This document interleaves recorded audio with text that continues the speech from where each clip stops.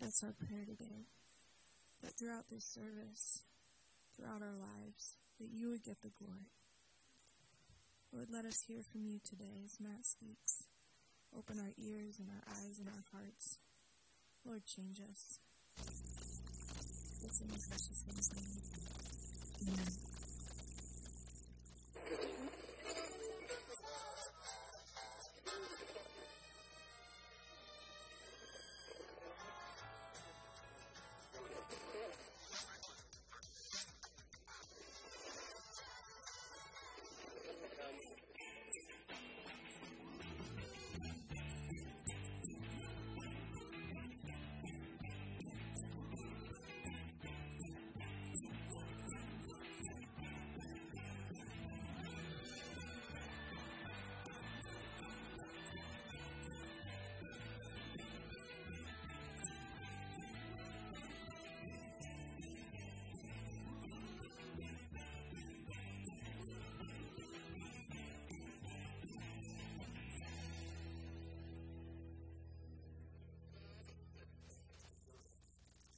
By the way Ryan put that together, that was pretty good, wasn't it?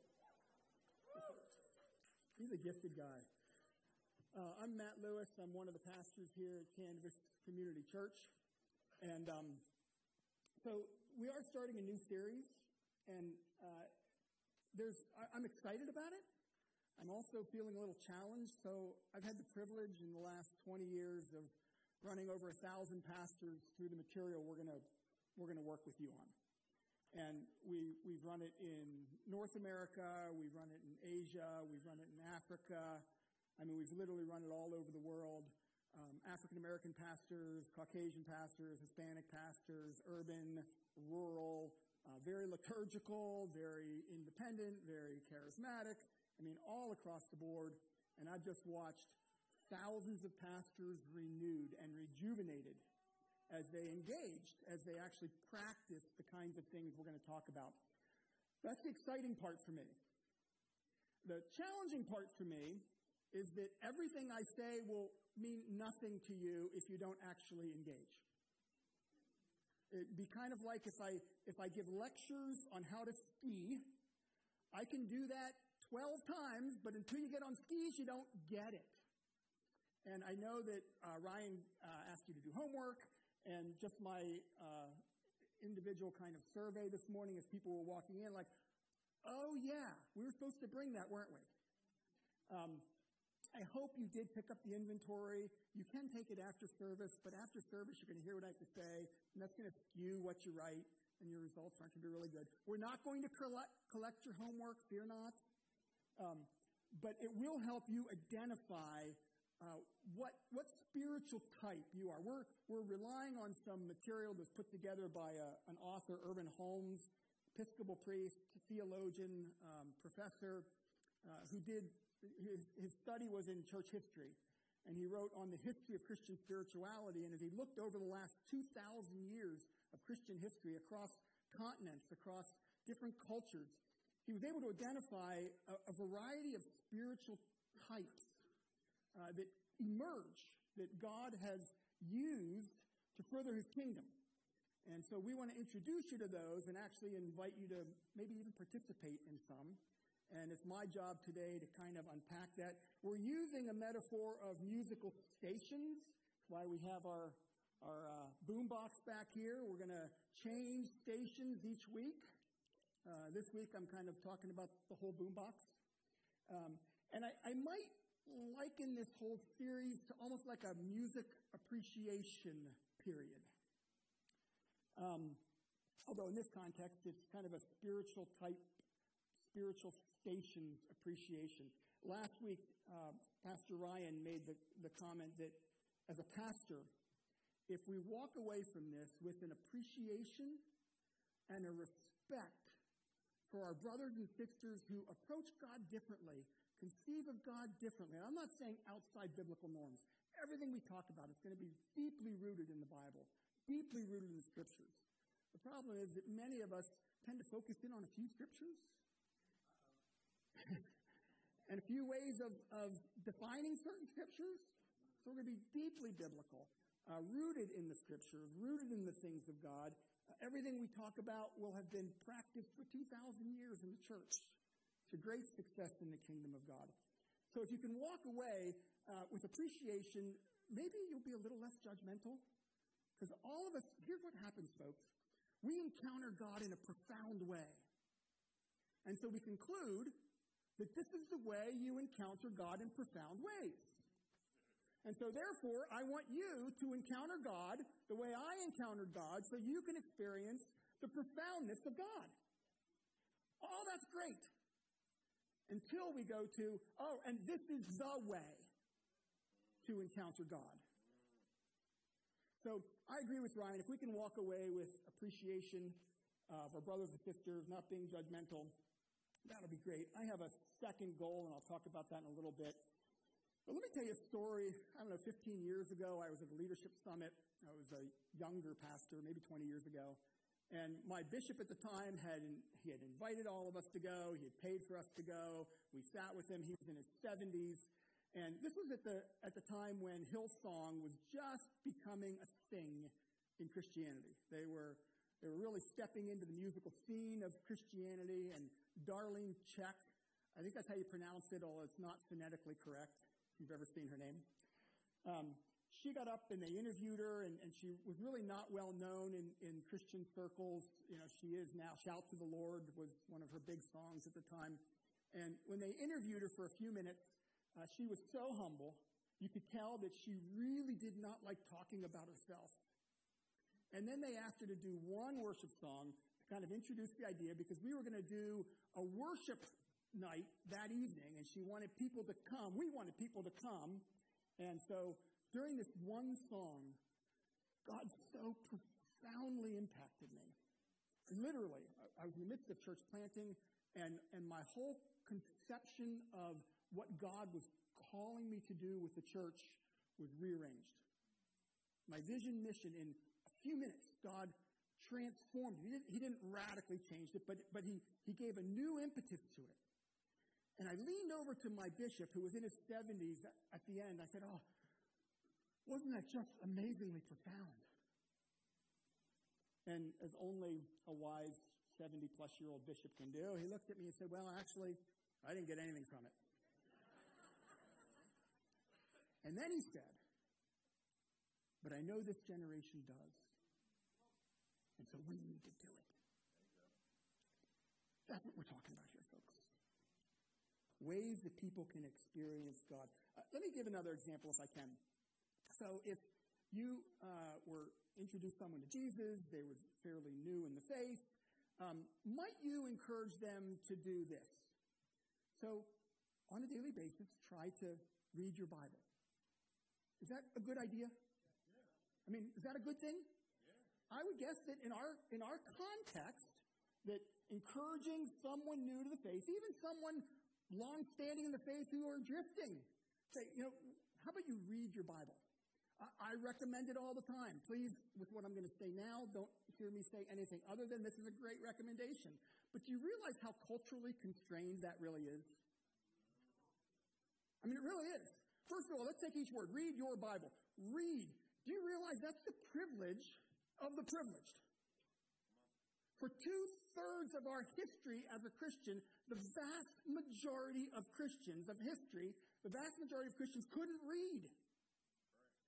In fact, even in the 1800s, in England, 40% of men, adult males, were illiterate, and 60% of women were illiterate.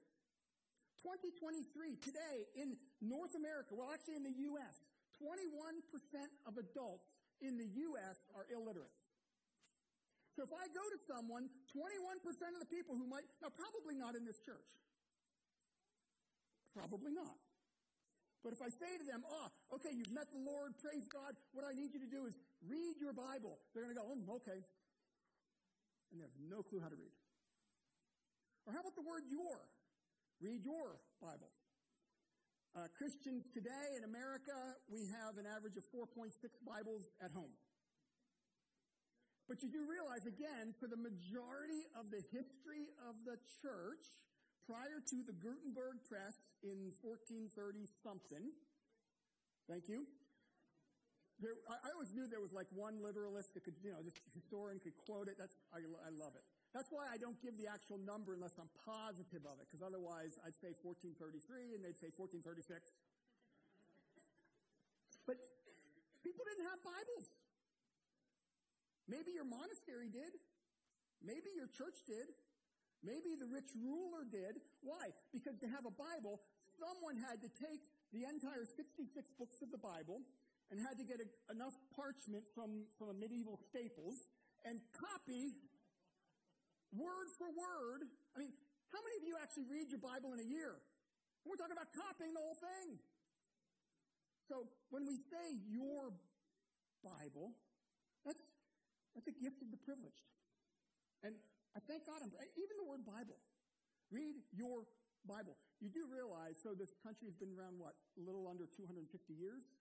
For 400 years of the church, we were not solidified on which books were in the Bible. There was general recognition. As early as the New Testament writing, Paul's letters were already recognized as Scripture, which is amazing. These letters were written all over the world, and people they said, wow, they're so powerful. They just recognized there's something special. They were being brought together. But again, read your Bible is important, but it's culturally constrained. Now, what is absolutely critical is that you engage with the Word of God. Because the Word of God will not return void. And every culture, every age, every era engaged with the Word of God. They just didn't all do it by reading it. There are lots of ways that God has profoundly changed people with His Word, has met with His people through His Word, other than sitting alone and reading it. And so we want to explore that. Because, just maybe, God has a gem for you in that. Just maybe. So, if we could appreciate, that's awesome. But I have a second goal. As much as I want you to walk away appreciating the various ways, one of the things that I found in my working with literally thousands of pastors in all cultures, all across the world, all contexts, is that, the research says this. By the time you're about 15 years old in the Lord, the means of grace, the disciplines, the activities you do for God to transform you are likely to have become mundane. It's like the first time you walk to the house of God and you peer in the window and you go, and after 15 years of peering in the same window, you go, oh yeah. What I've watched with pastors, and I know that there are a lot of spiritually mature people here who've been walking at this for 15 or more years. If I take you by the hand and I lead you around to the side of the house and you look into a window you've never looked in before, you're going to go, and the challenge is that 8 of your brethren are already looking in that window and you had no clue. And maybe you can take their hand and walk them back to your window and go, because God is so much bigger. Now, if you are new to the faith, if you are less than 15 years old in the Lord, the inventory you took, its goal is to help you identify what your spiritual preference is, what station you like to listen to, what station you tune into God through. And just like music, if you like rock music, there's a lot different kinds of rock music. If you like classical, there's lots of different kinds of classical, but it's a genre. If you like country western, there's really only one song done 100 different ways, but sorry, Ryan. Can I hear an amen? Can I hear it? Get off the stage, buddy. So here's another illustration. When I was younger, I used to do P90X. Anyone familiar with P90X? Yeah, I was really into it. And then I got a little older and I started doing P45 Flash. And now I'm hopeful for P22 Dash, The whole concept behind it was muscle confusion. The premise for the program is your body adapts to whatever you do, And in adapting to whatever it does, it grows stronger in that, but other areas begin to atrophy. So as an example, in my younger years, I was a rock climber, mountain climber. I had the privilege of climbing Denali, largest mountain in the lower 48. In North America, because it's in the upper 50. And I trained like you wouldn't believe. I mean, to climb Denali, it's about 2 to 3 weeks. You got to carry a 60-pound pack and pull a 60-pound sled, at times going up 60-degree ice in half the oxygen in temperatures that get to about 30 below. So it takes a lot of training. And I used to walk, a couple hundred stairs a day with a big 80-pound pack and weights on my ankles to try to get in shape. And someone told me I had to lift, and so I started lifting. And when I went to the gym, they had these really cool machines. You ever see those machines? They really work because they isolate a muscle. And you pump that out, and it forces that muscle to fatigue and get really big. And then I went out on a practice climb. I was doing Rainier in the winter, and you had to take a couple days to climatize. And so they're walking us, it was with a guide, he was walking us through this ice climbing. And so you had to take ice axes and put them over your head, and crampons and kick in, and you climb up, and they have your rope. And I'm thinking, I'll do this. And by the time I get to the top, as they let me down, my arms were just screaming. There was this dull ache. It hurt. So when I went home, I asked my doctor about it. I said, this hurts. He said, what have you been doing? I told him. He said, you need to go to the PT guy. And every PT person in the room already knows what happened. That I made these certain muscles so strong without strengthening the stabilizing muscles that my strong muscles actually ripped my stabilizing muscles. Do you ever meet someone who knows their Bible so well as they beat people over the head with it?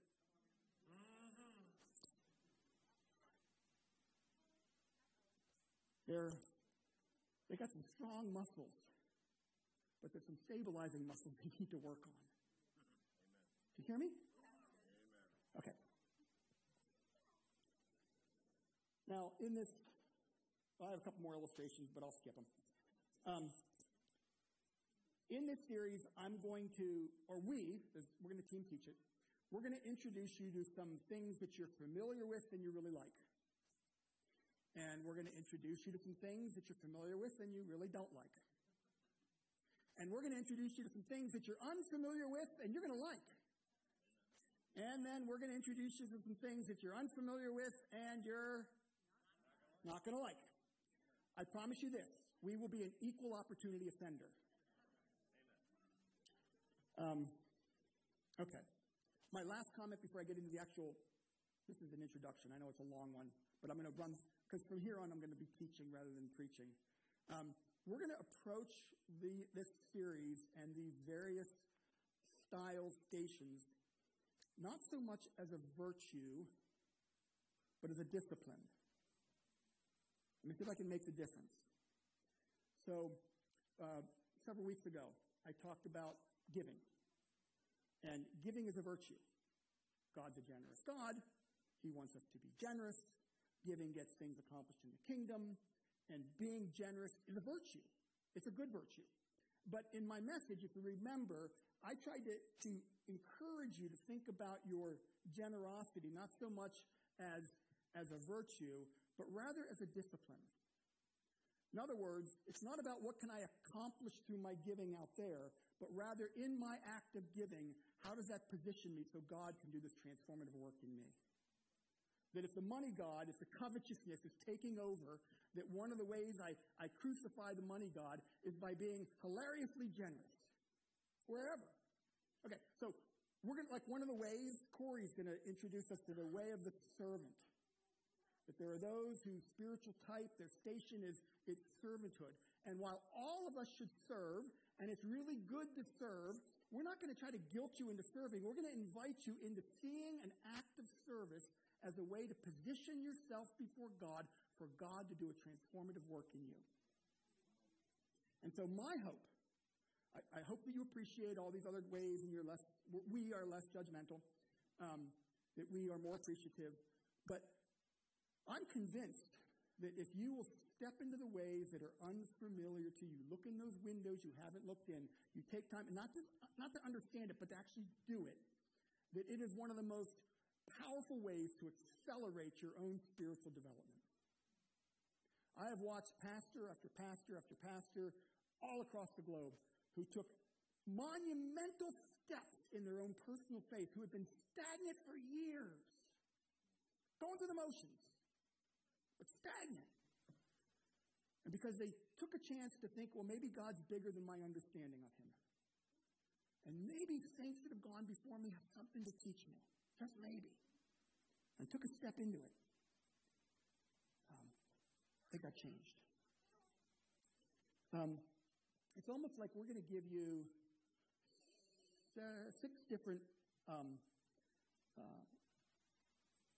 drinks that are intended to significantly improve your spiritual growth. And I promise you that none of them will hurt you. And 1 or 2 of them will accelerate your spiritual growth. The problem is, I don't know which one will accelerate for who. And so I'm going to invite you, I'm going to encourage you, between each message during the week, we're going to try to give you ways.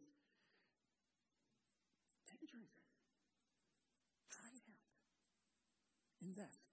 Now, make sure I'm biblical, by all means. Make sure it's deeply rooted in the history of the church and the way God has done things. But get excited, folks. Because he wants to take you on a journey that's new and fresh and invigorating, and maybe a little scary, for profound change. God wants you to be more like Jesus. And he wants to helps you position yourself so that he can accomplish that. Am I making sense? You don't have to agree with me, but am I making sense? Okay. Okay, good. So if you took the inventory, you came away with something like this. You had little dashes, it's different quadrants, and we're going to unpack those quadrants. You'll understand them. Let me go over here. The upper right is 1. This person has 1 mark, which means that's kind of their low thing. They don't engage in that. Down the bottom right is 4. They do that quite a bit. But a catty corner to that, they're like 7. So 4, that's the station they love. When they have their speed thing on their, for me, I have like 4 different talk radio things on my dial. Because I just love talk radio. And when my wife gets in the car, she's like, okay, that's nice. We've had enough of that. Can we do some music? Because I'm actually a 2. That's my preference. We'll talk about that. Okay. So we're going to unpack what that means. And I hope you took it already, because otherwise what you're going to do is you're going to answer the question. You're going to hear what I have to say. You're going to say, oh, I really want to be that.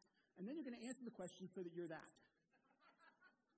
And you can do that, but it's not going to be nearly as beneficial. So hopefully you've taken it. If you haven't, there are some at the back. If you have it with you, just try to be honest with yourself. Okay. The other thing is these inventories, what they do, inventories never give you your fingerprint. They give you a zip code. Okay? So it's not defining who you are. It's just trying to get you in the sphere that you might want to think about. Okay. So when you look at this, there's a vertical axis up and down, and there's a horizontal. And the vertical is how we approach and know God. Some of us approach and know God through thinking. We do Bible study. We listen to sermons that unpack theological truths. We love orderly worship. Our concern is orthodoxy, right thinking, and we just love that stuff up there, thinking. Down in the bottom, these are folks who approach God more through feeling.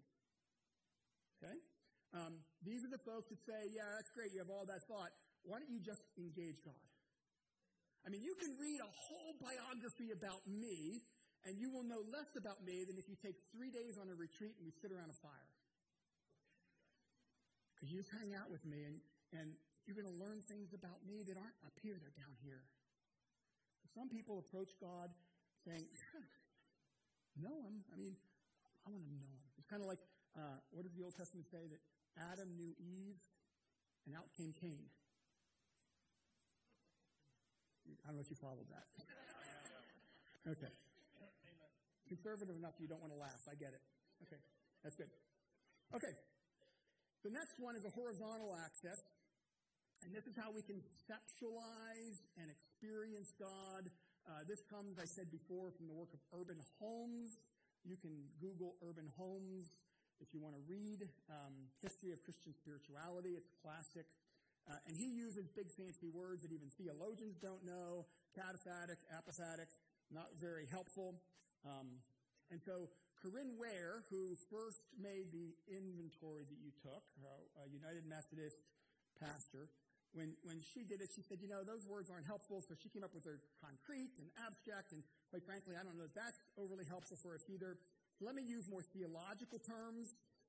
The right side, the right side, the concrete, the identity of God is immanent. God is here. He's here.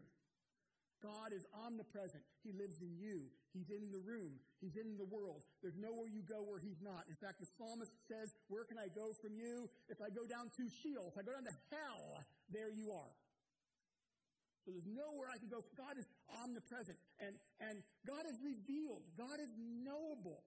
I can have a personal relationship because he's so knowable. We're created in the image of God, and my image connects with who he is, and we can know God. The other side of this is the transcendent. God is not his creation. That's the heresy of some who are overly immanent. God is other than his creation. God is high and lifted up. The Old Testament tells us, God speaks to us in the Old Testament and says, my ways, not your ways. My thoughts, not your thoughts. I mean, who can know the mind of God? The Lord's Prayer covers both of these, by the way. Our Father, intimate, who art in, that he is wholly other. He is outside of his creation. That he existed before the creation ever existed. He is transcendent. He's mystery. He's above and beyond. Anyone who thinks they have God figured out has no clue. Because he's so above and beyond. Okay, so that's kind of the grid. And then we're going to look at each quadrant, the head. The head loves theological sermons that are theologically accurate. Pick a passage, unpack the passage, tell us, this is not a verb, it's a participle, and why that matters. That kind of stuff. And they just get juiced about that. Someone who takes an Old Testament reality and helps us understand a New Testament concept. I did a message, about 9 months ago, and I connected an Old Testament prophet to the weird stuff that Jesus did when he cursed the fig tree. And that's like a really weird one, you cursed it. Why are you doing that? And I connected the two, and it's the only time a specific individual said, man, that was such a good message. Why? Because that's their preference. They love that kind of stuff. By the way, we're going to do communion because communion fits in every single one of these quadrants. But each quadrant looks at it differently. And so for the head, they want to make sure you do it proper. Do it the right way. Okay? Since this is Super Bowl Sunday, let me see if I can translate it into something we might understand. The head football person is the person who studies the playbook. They know their position. When we do an end sweep, they know their blocking assignment. They know to run around and do something over here that is not where they are. And that stuff's important. It's critical. Okay, that's it. And by the way, Ryan, I think, is going to unpack the head in a whole message and give us ways to engage. If that's our preferred way, maybe you've learned one way to position yourself before God. Maybe there's a few, I guarantee you, there's a few you're not familiar with. The church is used, and boy, hopefully you'll look in those windows. Okay, heart. Heart, do you remember last week, Ryan? I actually loved it. He made a distinction that it's really hard to take big concepts and say them in like one sentence and make it make sense. But he was distinguishing between modernity and postmodernity. You guys remember this? And in modernity, truth is evidence-based. In postmodernity, truth is experience-based. And by the way, both are accurate ways of getting at truth.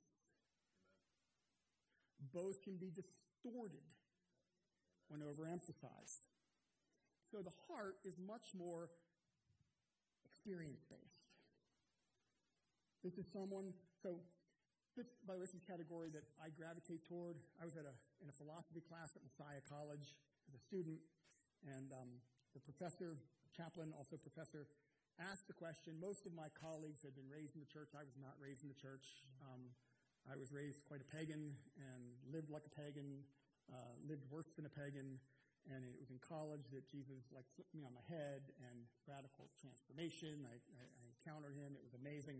And so I transferred from Penn State to Messiah College because God called me to study the Bible, and I didn't think Penn State was a good place to do that.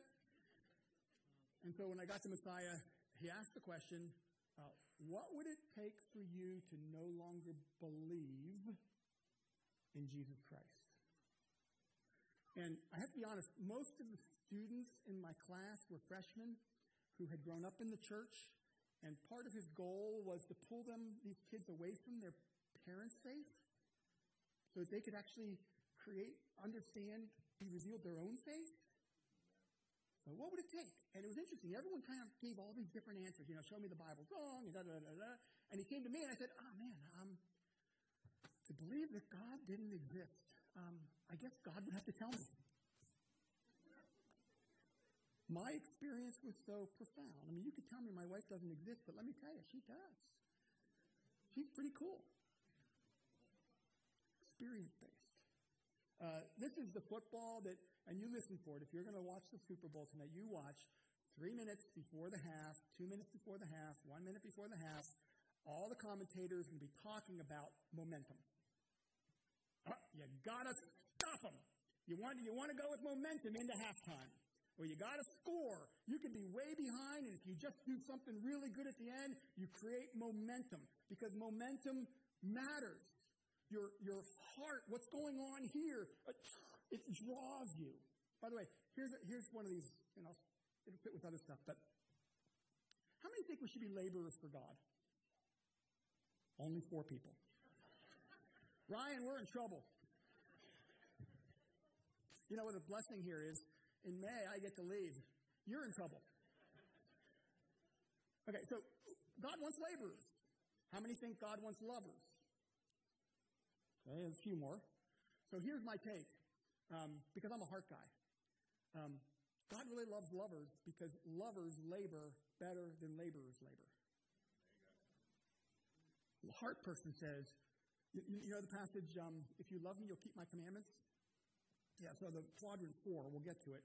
They say, yeah, you say you love God? So start obeying. Do it. I mean, obey. Do it. And the heart people say, no. You love God and you will obey his commandments. And when you fall in love with someone, when you love someone, when you're connected to them, you just want to please them. You want to do. Okay, so football, they're the momentum folks. You get that. Next one, this is the one that my guess is a lot of you are unfamiliar with. We're granting Kent the privilege of introducing us to it next week. It's going to be weird. Amen. By the way, before I go there, let me say this, that communion actually fits in the mystical category better than any of them. It fits in all of them. But communion is a symbolic act that engages smell and touch and taste, engages your whole body. Marissa led us in a song on Let Incense Rise. That's a biblical metaphor. In fact, it's not just a biblical metaphor, it's a biblical practice. So I noticed when it said, lift up hands, that 4 of us did. We're saying, I lift up hands, and 4 of us did. The heart people love that because it's full body engaged. The mystical would say, where's the incense? Where's the incense? I mean, let's obey God, and let's do it. I know you're already being weirded out. So, some people say you're so heavenly minded, you're no earthly good. The mystic is the one who says, no. You're so earthly minded, you're no heavenly good. By the way, those who want to judge the mystic, please do realize that the preservation of our scriptures, God used the monastic movement to do it. It was mystical monks who sat around and prayed a lot, who copied the scriptures over and over and over and over again that allowed us to preserve the scriptures. Now, I'm sure God would have found another way to do it, but he chose the mystical tradition. Here's another one.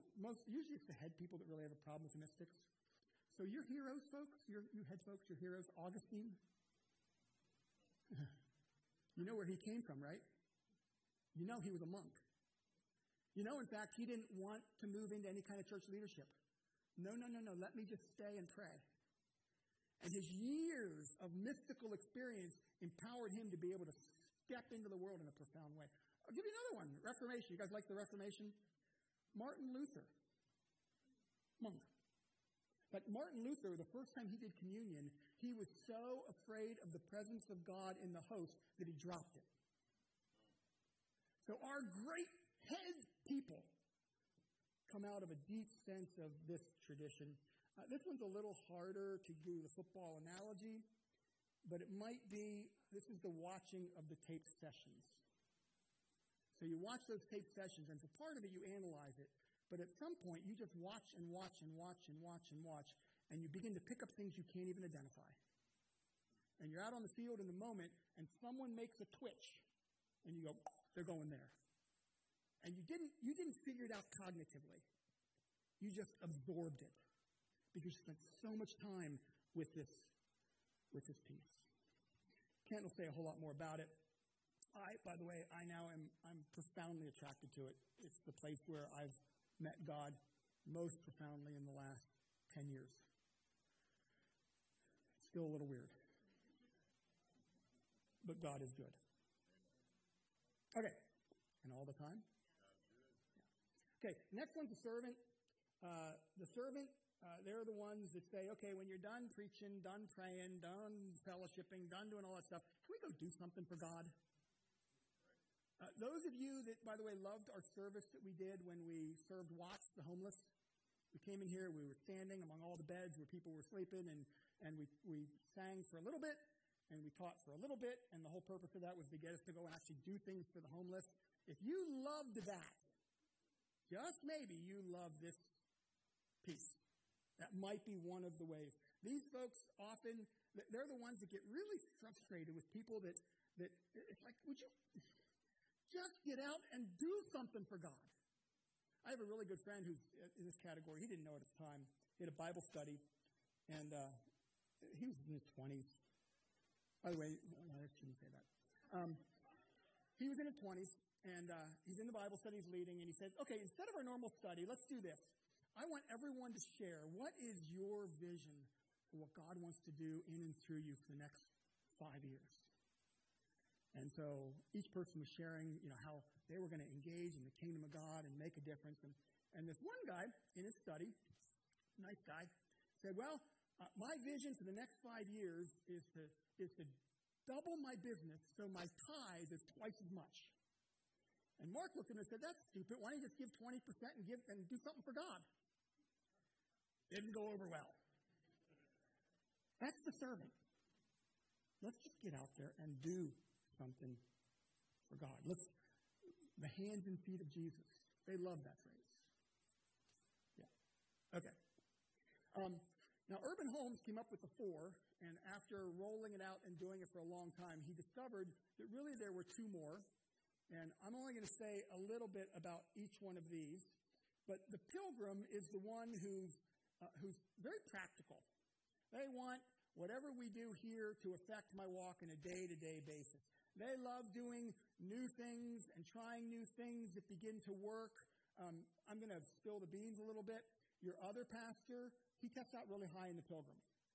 Which doesn't surprise me because he likes being an executive pastor. He likes being a pastor. He likes playing the drums. He played guitar this morning. He actually did the video thing. I mean, doing many, many things and just kind of doing it kind of well. He's not like amazing at any one of them, but he's good at all of them.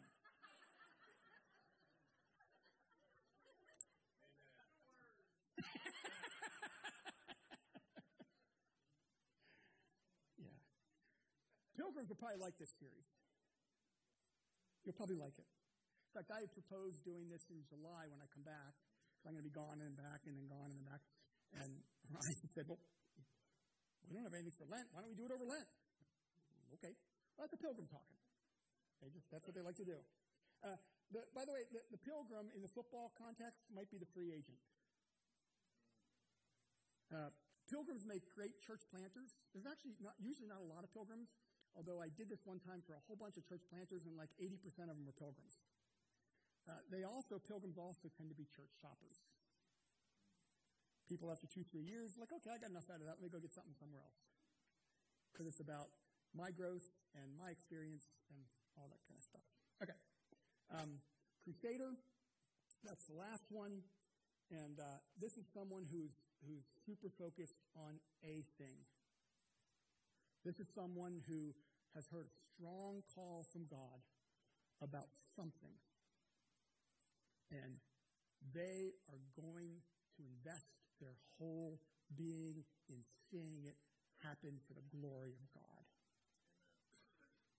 Crusaders tend to be a bit myopic. They tend to be impatient. They're the ones that think you're backslidden because you're not participating in whatever their crusade is. I can give you a bunch of examples, but whatever one I give you is going to offend someone. So I'll save that for the person who talks about crusading. We'll let them do it. But in this one, and Marissa's going to like this, the football analogy, I just read an article. How many know who Larry Zonka was? So how come I get more hands for Larry Zonka than anything spiritual? Wow. So 72, Miami Dolphins, only undefeated season. Larry Zonka was a power back. And they were asking this interview about power backs. And he made the comment that, there really are no power backs today. Because a power back, he said, in my day, today we think a power back is one who just keeps punishing. Just keeps punishing. And, they're the one by the fourth quarter, now they're running through everyone.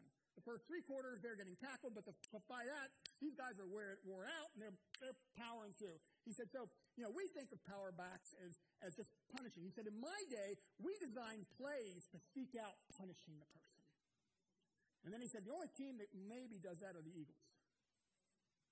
It's one amen from Marissa, first time. Praise the Lord. Okay, so I think you get it. Okay, so let me run through these really quick, and then we're going to end. So the head, study of Scripture is central. Worship is an education in the church is important. God can be known. Faith is rational. By the way, if anybody wants these slides, just email me. Or email the office, and April will get it to me. I'm happy to provide them. Faith is rational. The Christian life has practical benefits. The heart, this is focused on a relationship with Jesus. I love him. Faith sharing becomes essential. It's kind of like a good friend of mine one time said she was brand new to the faith, and someone jumped all over her because she was talking about Jesus so much, and she was embarrassed by it. And then he said, why do you talk about Jesus so much? She said, I don't know, Don't you love talking about the things you love? Ooh, that's a heart person. There's a strong commitment to praying for others. Experience, rather than study, is the preferred way for knowing God. There's a praise orientation. They would rather know their scriptures from the songs they sing than the studies that they do. Okay. Mystic focuses on the mystery of God. He's bigger. He's just so much bigger. Prayer and meditation are central. While the head and the heart want to talk to God, the mystic says, would you be quiet long enough to just listen? Sometimes the only way you'll ever really progress is if you take time and listen. These are the folks who love solitude. They love silence. I'll tell you a short story. No, I won't. I'll tell you later. Okay. Retreat, renewal becomes really important. These folks love retreat. God is listened for. These are the folks that will step into a spiritual development as a goal. The servant, people should be doers, not hearers. By the way, that's a biblical thing. Yeah. Okay. But I do think it's actually not just yours. Outlook is anti-institutional. They often get sick and tired of the church. They're the ones that love parachurch because parachurch is all about this thing. So many people focused in the parachurch movement they come out of this servant background. They get tired of all the stuff the church wants to do, so they just want to get about this thing. God is unknowable. Christianity means acting like Jesus. Golden rule, greatest commandment, define the faith. Prayer becomes almost secondary. By the way, I've been tempted into this place, and I have to learn to embrace it more. Any of you guys know those 5 languages of love?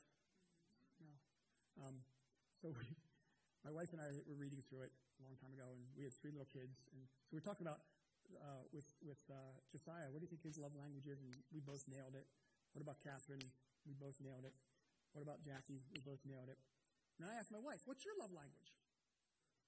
And I was actually not in the room. I'm outside the room, and she's, I think, washing dishes. She said, acts of service. And I said, what's your second love language? Okay, you get it. Pilgrim, person seeks meaning. They look for answers, openness to a wide variety of faith traditions. They accept what makes sense. By the way, the mystics like, what? Faith formation is a process, a journey. You notice Marissa coming. If the communion folks can come as we prepare for communion. Crusader, person feels single-minded devotion to the call. All time, energy, resources are committed to success. Spiritual disciplines just provide focus for the cause. Christian community is around like-minded crusaders, people who agree with them. Now, most of you will not be one, but you'll be strong in some and weak in others. Just remember, if you're new to the faith, by all means, engage in the one that is your primary and find new ways to do that. Position yourself for profound transformation. If you've been around for a while, take a risk and step into the one that is uncomfortable for you, outside your comfort zone, because therein lies your potential for the greatest accelerated growth in your life over these next 7 weeks. Okay.